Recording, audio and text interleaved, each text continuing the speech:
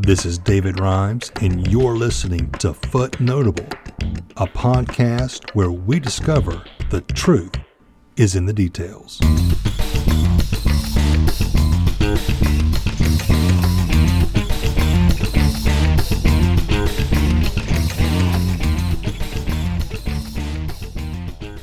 Well, Orrin, here we are again, and I got to tell you, even before you open your mouth, I know you sound awesome.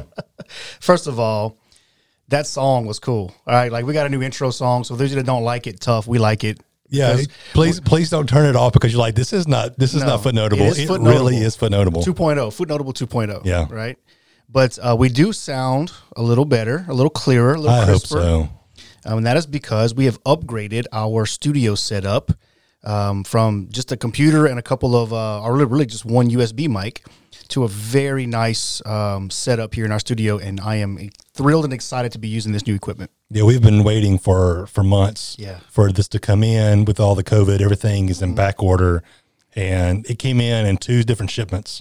3 different shipments. That's right. It was 3. Yeah, that's right. So we got a really good deal. This is a set that you can buy for podcasting and other things. And the price we found back in May, I guess, was much lower than you'd see anywhere. Several $100s. So we jumped on it. The problem was it was back ordered by this one company, and we just got the last pieces in last Thursday or Friday. I believe. Yeah, last week. And so we are ready to go, and I hope you guys are enjoying the fine quality. We can't speak of the quality of the content, but the audio quality. The audio quality should be better than that hasn't before. changed. Yeah. That hasn't changed at all. So, but anyway, all that aside, we still have one more episode to do for our 10 Commandments of Progressive Christianity. And so we're going to jump into that. I couldn't be happier that we're done with this series. It's been a good series, but it does get redundant in how we have had to address the same arguments, the same logical fallacies over and over again. And so, again, we have tried our best to be gracious with some of the approaches that Gully has taken, but I always prefer a disagreement over the interpretation of a particular passage of Scripture. Something that 2 people can look at and go, okay, this is how I'm reading this. This is how I'm reading this. Let's talk about it. What we're doing here is much broader. It's philosophical. It's worldview based, and it's just harder to really. It's what you think, how you see things, how you process. What are the big questions that you are trying to answer in your life? Yeah, it's a different deal, but it's an important conversation, and I'm glad we've had it. But we have come to the end. Yes, number 10. And so. My question, as we kind of get segued into this, Orrin, when you were a kid, did you ever have to be, exposed to the world of soap operas? Did you have like a parent, I have a story about this. So, yes, I did. I know there was some of it was watched at some point, but let me tell you a crazy story. When I was in 10th grade, I contracted mononucleosis, the end of my 10th grade year. And so I missed the last 6 weeks of school. Okay. And I was pretty sick for about 10 days. And then it kind of lingered for about several weeks. But I got hooked on Days of Our Lives. Days of Our Lives. I was a 15-year-old, laid up on the couch all day. And I started watching Days of Our Lives every day. I couldn't miss it. For the whole summer, I watched this show. You were zoned in. And here's crazy. I went back to school and I dropped it. I didn't watch it again. When I got to college, Dave, if you remember in college, there was a whole crew of people that would gather. I do remember that. In Cottingham Hall. Correct. And they would watch Days of Our Lives. Yes. I remember walking in my freshman year, walking in the door, looking at the TV going, it's been 2.5 years and that show has not changed one bit. I knew the characters, I knew the storylines, and nothing had changed. The timeline had advanced a full 15 minutes. Exactly. In 2.5 years. Yeah. Yeah. So a lot of us, if you are Gen Xer, especially in the end, boomers, you grew up around soap operas. The stories, man. Stories. Gotta catch the stories. Absolutely. Yeah. The silent generation, they called them their stories. And some folks just loved them. They ate them up. It was a big deal. One in particular was One Life to Live. One Life to Live. One Life to Live. It was on the air for 48 years. Yeah, it ended its run back in 2012. One Life to Live, a story about 2 very rich white families living in a so-called small town USA where nobody worked, everybody was beautiful, and drama ensued. Reality, right? It's reality. It's real life. But people ate it up. Sure. But the whole idea of one life to live, this is all you got. Make the most of it. Mm-hmm. Do what you got to do because this is it. And when you're dead, you're done. At least that's what Gully would have us believe. It was a good ride. It was a good ride. We did the best we could. Amen. And Amen. So for Gully and many progressives, their sort of final, what they feel is a nail in the coffin of Orthodox Christianity is this whole insistence on an afterlife and how the afterlife plays into the worship of church, the teaching of the church, the day-to-day life of Christians. And so Gully would argue that, look, we really should be focusing more on this life mm-hmm. with all of its suffering and pain, doing something about it, rather than just having our heads in the clouds and the sweet by and by and all that kind of stuff. Mm-hmm. And so, again, he's taken two things that don't have to be separated right. and pushed them as far from each other as he possibly can. Yep. This world he sees as way more important than the afterlife. That's the title of the next chapter, the final chapter of his book, This Life. If the church were Christian, again, that snarky, sort of sarcastic approach, if the church were Christian, this life would be more important than the afterlife. And so the points he tries to make in this book about emphasizing the value and the importance of this life, this side of heaven, so to speak, I don't necessarily disagree with. What I disagree with is him trying to make less of the afterlife, the next life, over this one. Again, like you just said, they're not two separate things that we have to pick one or the other. They're tied inseparably together by God's design. And his approach, his philosophical approach to this theology is just broken. And so we have to now come back and read this and go, okay, there's a better way for us to approach this, the earthly versus the eternal, so to speak. Like, how do we deal with both of those truths and those realities without having to separate them from one another? And I'm sure Gully, like a lot of the other Ten Commandments that we've addressed, has had some bad experiences. Sure. He's observed some things that really are not healthy from a spiritual. As we have. Yeah, we have too. Sure, absolutely. Where people get just overly obsessed with the thought of the afterlife, even really taking a very unbiblical view of the afterlife. Yeah. And they're not obsessed with the actual biblical afterlife. They're obsessed with a caricature of that afterlife. Right. And that just spins off into a whole different other slew of things. And it does really just seem silly and kind of like a waste of good thinking. Absolutely. When you really look at that subculture within Christianity. Mm-hmm. And so I can totally see where Gullion would say, just based on that observation alone, that, this may not be the best use of our time, use of our energy when we've got bigger problems right here in front of our faces. But again, he's ignoring what the Bible actually teaches about the afterlife. Right. And he's ignoring the fact that a lot of people do believe properly concerning the afterlife in the church. Mm-hmm. And they also care a great deal about life in this world at the same time. And so we have to have answers for how we understand that. So is there an overemphasis or obsession with the afterlife in some Christian circles? Yes, of course. Very much so, yeah. The old saying is, don't be so heavenly minded, you are of no earthly good. That's true of some people. They can't wait for this life to be over. They only work on, they'll think about the next life. Right. I'm going to go up. I'm going to get my wings. Yep. I'm going to get my halo, my harp, and my lazy boy cloud to kick back in. Get away from this world. Yeah. That's right. Absolutely. And then you have the other side of folks who really pay no real attention to the afterlife, and they only emphasize what's happening here and now. But I would say for the vast majority of Christians that I know, it's not one or the other. Mm-hmm. They're concerned about both. And so, like you said earlier, again, this is a caricature. What Gully's doing is he's using a few examples from his own experience to paint a caricature of the church's obsession, so to speak, with the afterlife.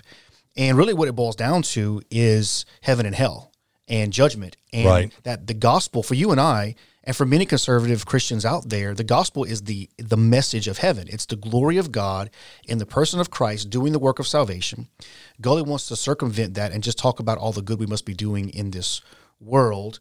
And let's not pay so much attention about what happens after you die. Right. Because Gully's beef really isn't heaven. No, it's his hell. Beef is hell. Yeah. But you're going to die. Right. So you're going to die. Yeah. So it's a whole lot easier just to chunk both of them rather than have to deal with the two. Right. Because it becomes a very inconvenient position if you only believe in heaven but don't believe in hell.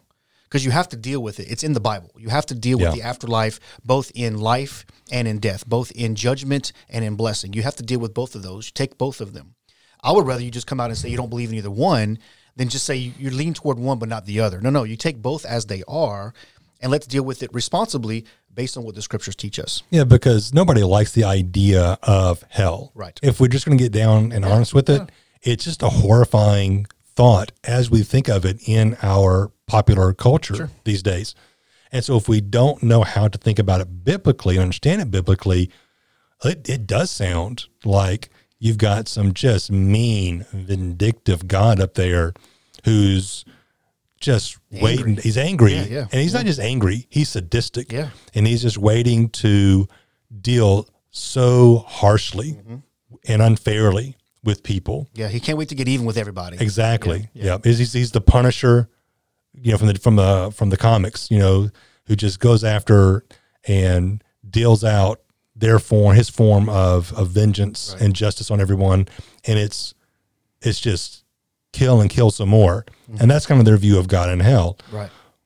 And so I'd shrink away from that as well. I'd have some questions about what kind of God this is that has that outlook on the afterlife, but I can't make that jive with what I read in Scripture. Exactly. And look, when you speak to most people, whether they're Christians or not, most people who believe in some form of the afterlife all believe that they're going to go to the good place, whatever that is, right? They all believe they're going to get in.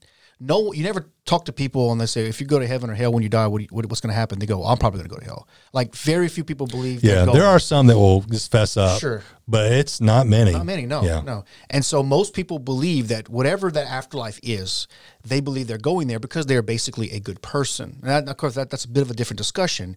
But the point is, people are still thinking about this. They still think about what happens when your mortal body dies. Yeah, this is a major question for all cultures. It is. We recognize the fact that we're living in a physical world.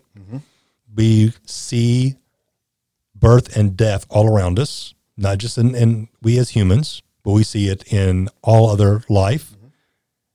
And, the question is very natural. Well, what happens next? And so this is not something that religion created. Right. Now, heaven and hell do exist. Yes. God created these, but he's put in each and every one of us this natural understanding that there's something after this life. And that's on purpose. Absolutely. If it was just created by religion, somewhere along the way, with all the religious beliefs and various worldviews you have in the world, somebody's going to have no concept of an afterlife. Sure. And we just don't find it. Yeah, but we still find it all over the world. All the cultures. Yeah. And so our job is to look at the source of truth, the scriptures, and try to understand both the value of this life and the value of the afterlife or the next life. We don't pit them against one another. We understand them together as part of our entire being. We live now and we will live again later.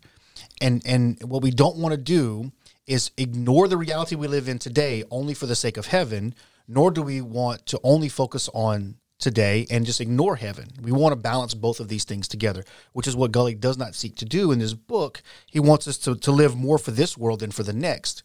And what I would say is, okay, what does that mean? Like, what do you mean that we should be more concerned about what's happening in this life and not worry about the next life when it appears that so many people are worried about the next life? How do we help them balance that as Christians? Because I believe we have the answers from the scriptures that can help people balance those two weighty subjects. Yeah, it's important that we do find that balance because what you don't want is a gospel that, particularly Western culture, is unfortunately big on a gospel that a lot of times does ignore the here and now.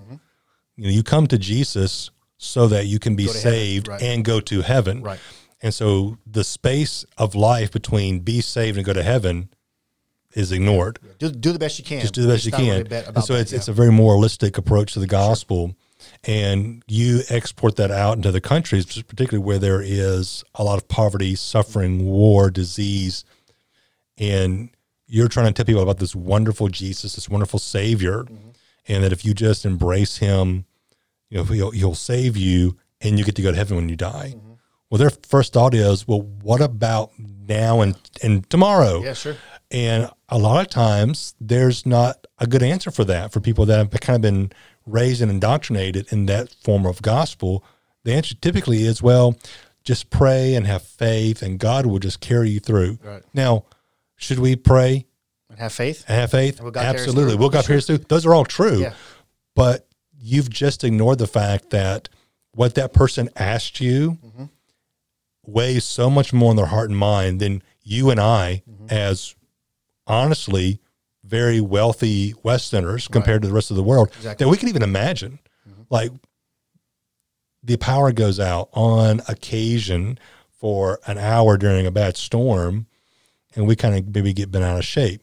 Well, they may not even have power at all. Yeah. We miss a meal or we're late to get lunch by 30 minutes. Right. Oh, I'm so hungry. Well, maybe they've gone without food for a few days and just had just meager morsels. Maybe their world is just torn up by war. Yeah. And they're just caught up in the middle of it. They're watching their children die of disease that they can't do anything about because there's no medicine or the doctor and medical cares. They're not adequate. And so the here and now is important. Absolutely. So Gully is raising a good question. Again, he's defaulting to lean heavy on one side rather than talk about the other and bring the two and see where they actually do merge. Right, absolutely. So his perspective on this is not Christ-centered. No. Because Jesus talked about this life and the next life. Talks about it a good bit. Yes, he says to love your neighbors and your enemies, to care for the poor, to visit the sick. He also said, I go to prepare a place for you, that when I return, I will bring you to be where I am. So Jesus says both things in equal weight because they both matter to Jesus.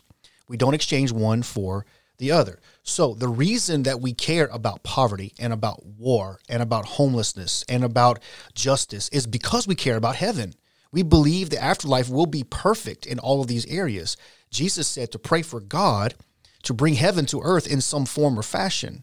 Our responsibility then as Christians is to be less man-focused on the situation and more Christ-focused on how we alleviate these things with the gospel out front. We talked about this a few weeks ago. You can give a man a bottle of water and you will quench his thirst for a time, but he will be thirsty again because he's a mortal being with the desire, the need for water. But if you give him Christ, the gospel, he will never thirst again. While his body may be thirsty, his soul will be refreshed constantly in the Lord. One day, then, when his body dies, he will know the result of that everlasting fountain of Christ. That's the goal. The goal is to have both in fullness as much as we can. We can't trade away heaven just so we can meet physical needs here on earth. But it doesn't mean that those physical needs don't matter to the Lord. They do.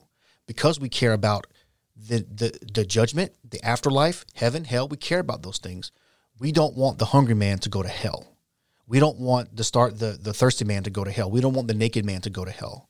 We can clothe them and feed them and give them water, but we want them to know the Lord.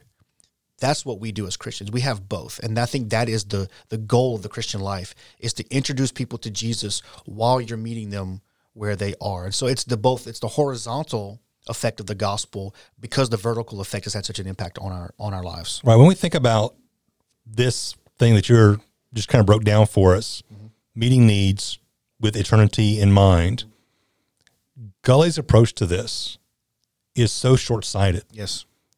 Meet needs, absolutely. So you'll find people all over the world that are spiritual, not spiritual at all, very passionate about meeting needs. And they spend a lot of time, resources, a lot of effort into helping others. And you know what? Great. There are some wonderful charities, nonprofits around the world that do some very good things. But here's the deal. If I'm laying the gospel approach to meeting needs beside the progressive approach to meeting needs, the gospel approach goes way further than the progressive does. Much deeper. Yeah. Much deeper. Yeah. And so the progressive's approach is, like most secular groups, this is all of life that there is. So today, your bellies can be filled. Today, you can have clothes on your back. Tomorrow, maybe we'll come back and maybe we'll give the food and the clothes again. The gospel approach says, you know what? You do need your bellies filled. You do need clothes on your back. These are serious issues, and we want to help those. But this is not the ultimate issue. Right. In fact, the ultimate problem has led to these issues. Yes. And so we want to address this in not just your life, but the life of your family, your whole community, because maybe if we can understand this, and we can understand it the way the Bible presents it, and understand what Christ has done and how we are to live, then we can begin to break some of these cycles that created the hunger and the nakedness and the thirst to begin with. Yeah, absolutely. And that is a better solution. Well, if you look at it, if you're being completely objective, you have to go, well, yes, this is deeper than this. And I know someone will come back and argue, say, no, there are some great programs that do long-term help. Sure. I agree. There are some programs. How long-term?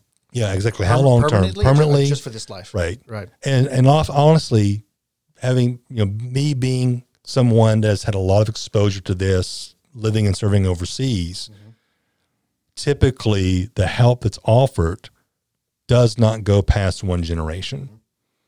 The best help I've ever seen may last for a generation.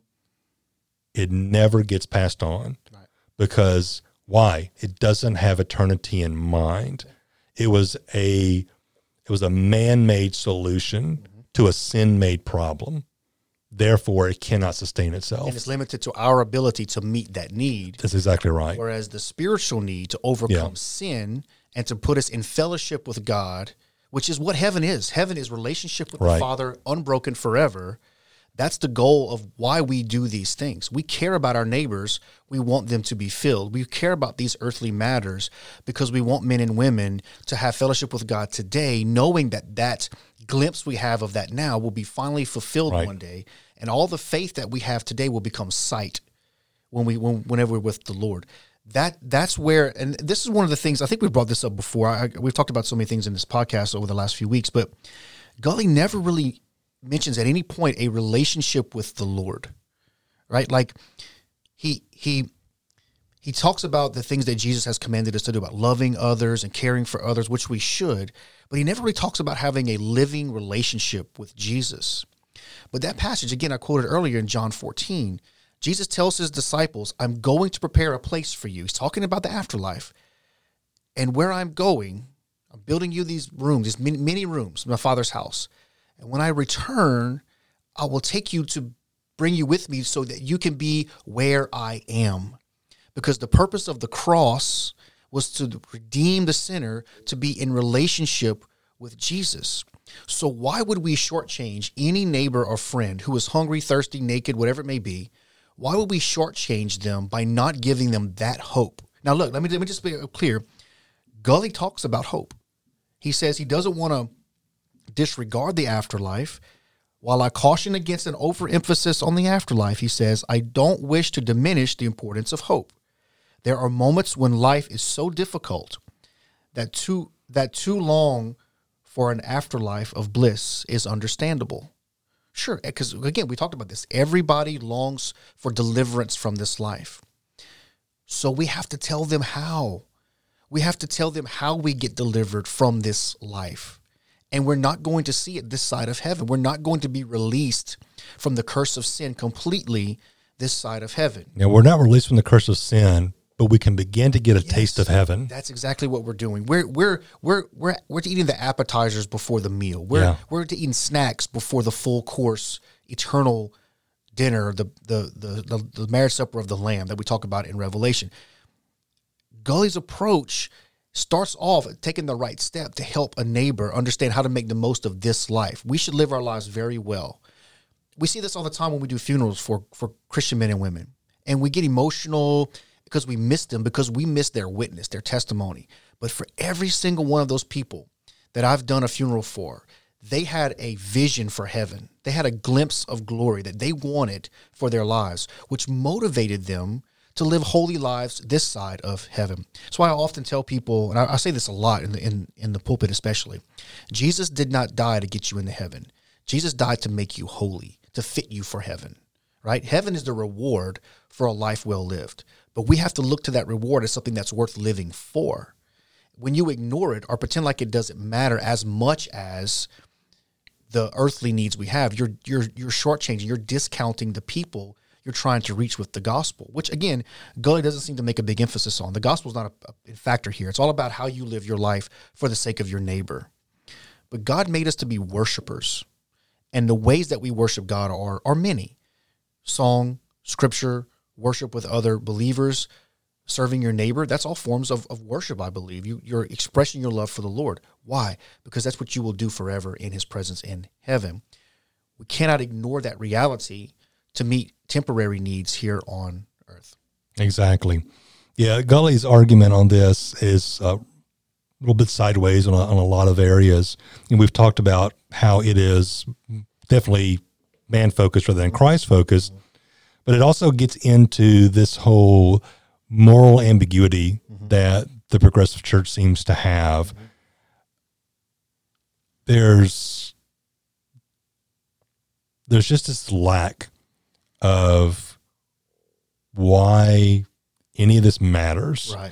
And so there's this cherry picking about what we should and shouldn't be doing. And so Gully wants us to insist, just do good like Jesus did good. Right. That's what it's all about. But again, he gives us no foundation for that whatsoever. Right. And okay, why should we even care? If this is all the life, let's just take the atheistic argument. Yeah.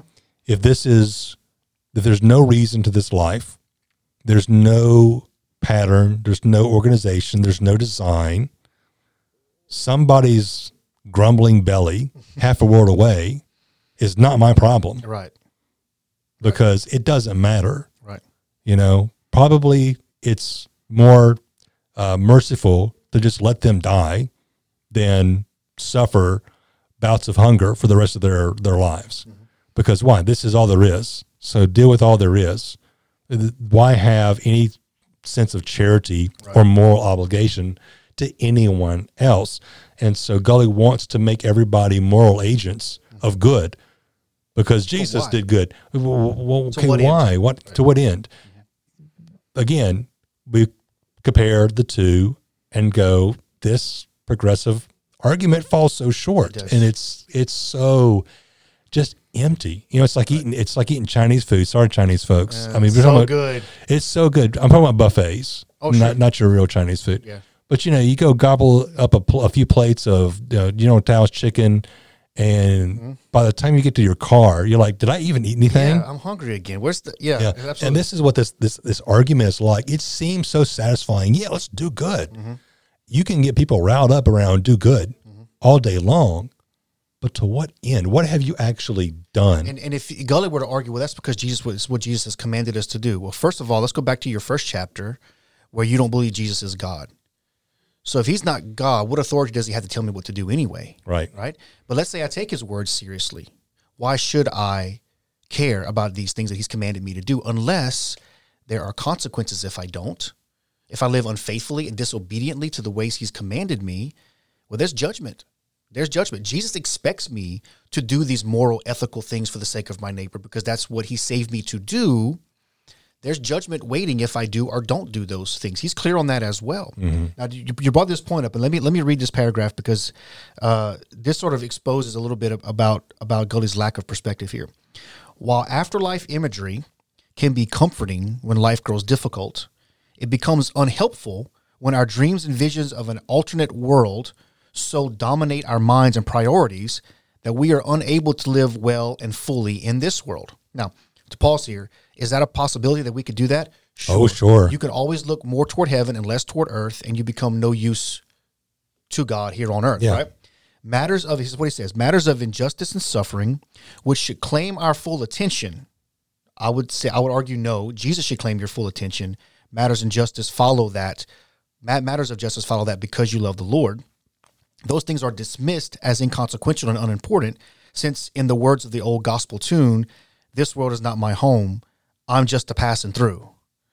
Okay, well, this world isn't my home. The Bible's clear on that. I'm an exile. I'm an alien in this world. And I am just passing through. But I'm supposed to be doing something while I'm passing through. That is what Gully's trying to get at. He's just ignoring the reality that I'm just passing through, right?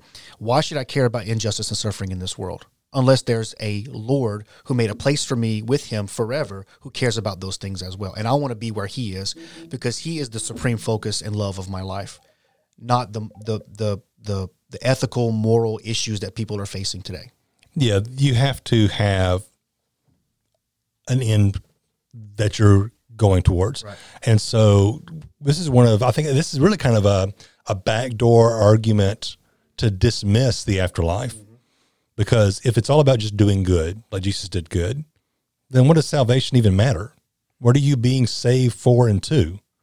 And so if you're not really being saved for anything, to anything, then you don't really need a concept of an afterlife. Exactly. Because it doesn't matter anymore. Right. Because it didn't matter that you were saved in the first place. Exactly. Because it makes you no different than the person who wasn't saved.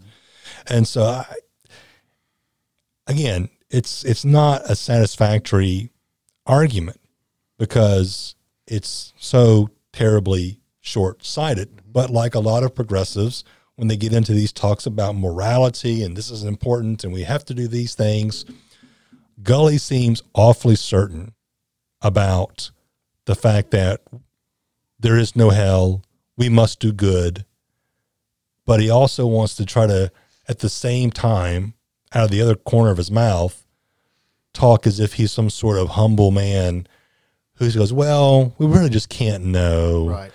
Well, which is it? Are you certain or are you uncertain about these things? Don't claim uncertainty as an argument for dismissing the biblical concept of afterlife and then be dogmatic that hell doesn't exist. Exactly. That's a statement of certainty. Right. So either you know or you don't know. And both of those must be based on something. So you put a couple of quotes in here. Let me read them. Yeah. The uncertain argument. I've not yet arrived at a definitive understanding of God, and I don't suspect I ever will. That's Gully's quote. The certain quote. I decided not to invest any effort in saving people's souls from a hell I didn't believe in. So he's certain that no one's going to hell, that God's going to save all people eventually, somewhere, somehow. And apparently everyone's going to be in heaven one day or in some sort of form of peace, fellowship. It's hard to tell what exactly he believes about that. But yet he hasn't arrived at a full understanding of God and don't suspect that he ever will. Yeah, somehow he put together a theology that states that God will save everybody. So look, what do you know about God, Gully? I mean, what is it? What is it? Yeah. Okay, then don't tell me that God's going to act this way if you're just not sure. Exactly. Like, I know God's not going to send people to hell, but I can tell you for sure. And I'm not trying to be mean. I mean, seriously, it's just, look, if we want to have a conversation about these things, have some conviction across the board. Yeah. All right, just be honest. Mm-hmm. Be honest about what you believe. Be honest what you don't believe. Don't try to play as if you're some sort of, wandering person on a journey and I just don't know and we're just going to all figure it out. Look, you either know or you don't know. Yeah. And if you don't know, then you go seek for truth. Exactly. Yes. And if you know, then you must point to the truth on which that knowledge is based. You're accountable for telling people the truth because that's what God saved you for. So a few years ago when crazy man Rob Bell wrote his book about love wins. Love wins. There is no hell. At least he was honest about what he believed. He just drew a line. He said, I don't believe that God's going to send anybody to hell. Eventually, God's love is going to win every soul over to him. And I'm assuming including the Mussolinis and the Hitlers and the Stalins as well. Sure. At least Bell drew a line and said, this is where I am on this. He got hammered by all the theologians, but he took a stand. What Gully's doing is he's trying to straddle the line. He wants his cake and he wants to eat it too. And it's just, listen, I understand what he wants. He wants people not to be afraid to follow Jesus because they're afraid they're going to be judged for how they live their lives. But the reality is everyone's going to be judged for how they live their lives. Yeah. The Bible's clear on that. And so what do we do to help them understand how to enter into the judgment of life rather than the judgment of death? They have to know Christ. So the gospel then becomes the primary message of the church. If we do a lot of good things and do not give people the hope of eternity, what good have we done for them really? Would they not resent us for giving them all the food, water, clothing they ever needed, but never gave them the message of eternal life? How would you feel, right? If there was a vault full of gold, there was plenty of it to go around to everybody, and you're in line and he's giving you quarters instead. Here's some quarters. This gold is for everybody, but I'm not going to give it to you. I'm just going to give you a few pennies, a few dimes, a few nickels every time you come by. But you find out that there was plenty for everybody to have. Wouldn't you feel betrayed? Wouldn't you feel resentful toward that person? Of course. Why would we not expose people to the beauties of heaven, the glories of eternity, where there will be no more pain and no more suffering and no more hunger and no more thirst and no more arguing about theology? It will be settled once and for all. Why not give people that opportunity at the least to hear that message and respond to it? It matters. It matters eternally, which is why we both preach the gospel and serve our neighbors. Jesus cared about this. Jesus himself said there's going to be a resurrection of the living and of the dead, right? The dead will be sent to hell. The living will be granted heaven. That's the truth. And that makes sense to people because that's what the Bible teaches us. That's what Jesus himself taught. And so what I find hard to swallow is we take Jesus' moral teachings on how to treat our neighbor, which I believe are true, but yet Gully ignores the eternal teachings of Jesus as though they don't really matter or don't matter as much when they both matter equally. They're both serious. They both have eternal significance. And so my encouragement to listeners is consider both of these things as important in the eyes of the Lord. Jesus cares about how you serve your neighbor and how you love your neighbor and how you love your enemies, and that you should not hold bitterness or resentment or contempt or not contentment, but contempt in your heart toward your neighbor. That should not be who you are. You should be gentle and kind and loving and serving of your neighbor. Why? Because you know that the Lord of glory, who left his throne in the presence of the Father and of the Spirit and came to earth to show us how to live our lives ethically, morally well, because he knows that there's a life for us beyond this world. Both of these things matter. If we don't do both, then we're not living a Christ-centered, gospel-focused life. That's what Jesus wants for us. And if we don't do that, we're being disobedient, and that's on us. That ultimately falls on us. But we should never apologize for believing in a life after this one. It's not some fairy tale that just makes us feel better about our existence here. It matters. It matters forever. Yeah, it does, because it completes the message of the cross. Yep. And people need to hear that. Mm-hmm. And we talked about, earlier in the podcast that, yes, there have been some missteps in how people have approached the afterlife and heaven and hell and things like that. We have a responsibility to reclaim those in our churches with our folks so that they do understand. Because, yes, we do have people that love the Lord a lot, but they only live for this life. Why? Because they've been given a weird, wacky version of clouds and angels and halos of heaven. They go, that does not appeal to me one bit. So apparently the only fulfillment and enjoyment I'm ever going to get out of this life is here with my family and my friends and the community and relationships that I get to enjoy, because this weird disembodied existence where we're just going to sing all the time and do nothing else. Man, how awful is that? Right. I mean, I can remember going and hearing, people teach on this and preach on this, revivals and things like that, and watching a little, VHS stick in there, sure. Like, youth and whatever. Yeah. And you watch these deals and people talk about, this is what heaven's going to be like. And I was like, that sounds awful. Yeah, sure. And I really was conflicted because I didn't like what I was being told by some. Again, I learned better, thankfully, from my parents.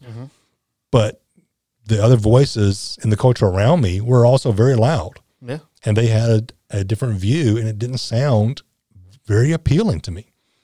And when I learned what it was really like, as best we can tell from the scripture, I was like, oh, well, this makes sense then. The whole Christian life suddenly comes into a better focus. Yes. And so we do need to help people.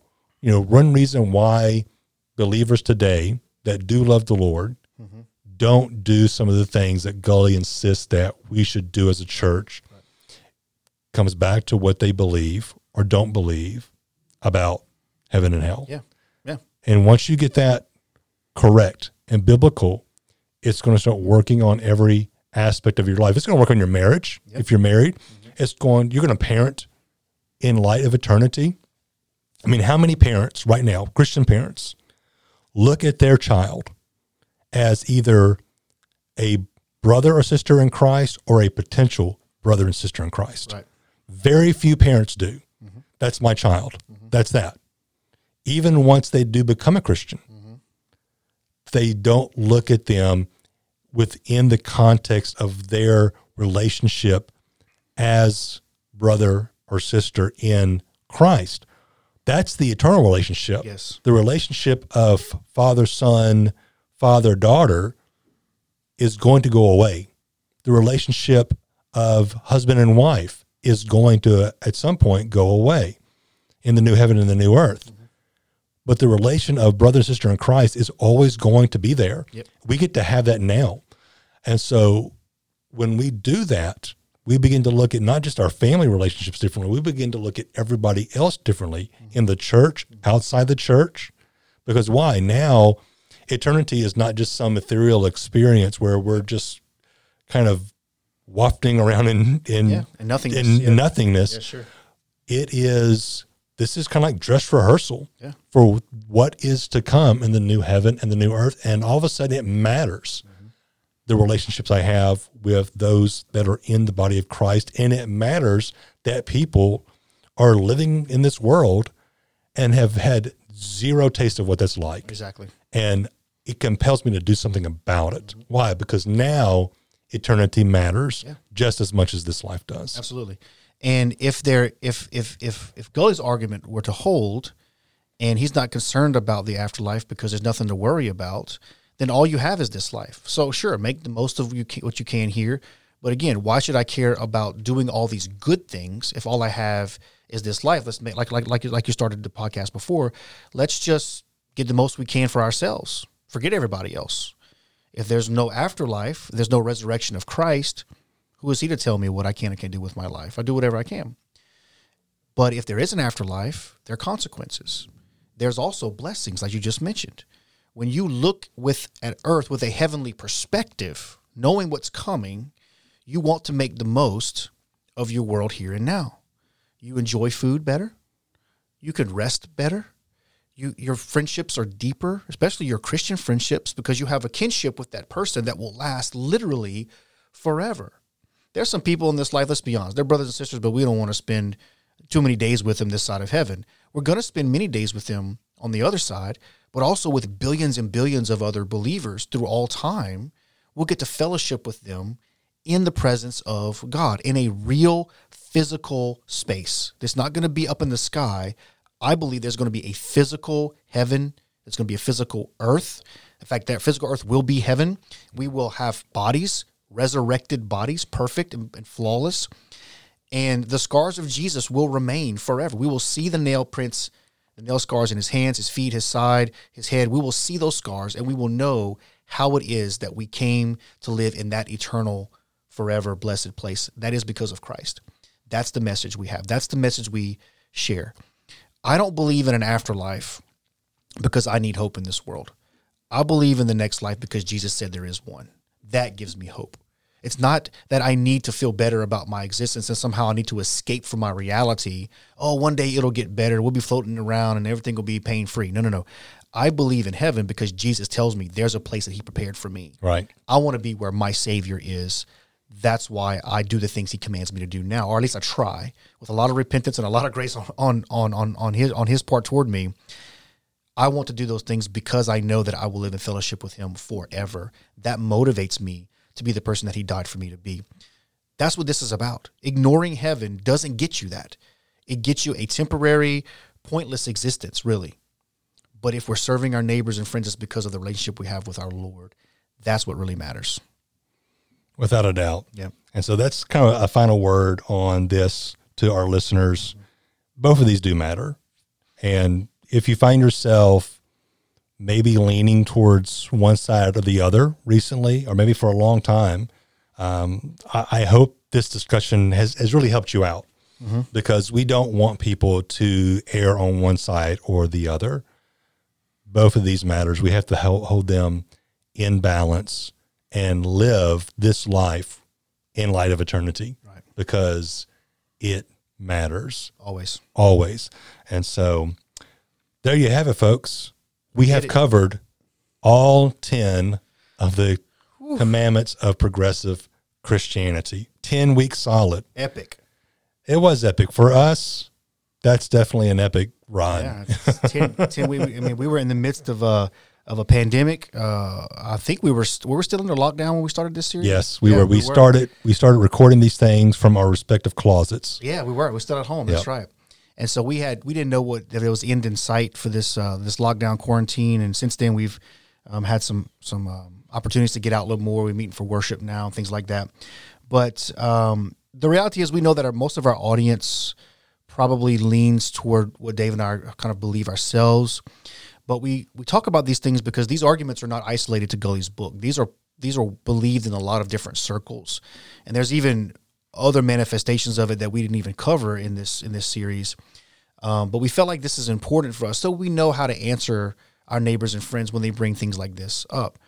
And so I hope that you've learned some things through this series, and encourage you one final time, just go back to the scriptures and believe what God's word teaches us. And if you don't know, ask somebody to help you understand it so that you can have the right perspective for the sake of your life lived well this side of heaven and the next.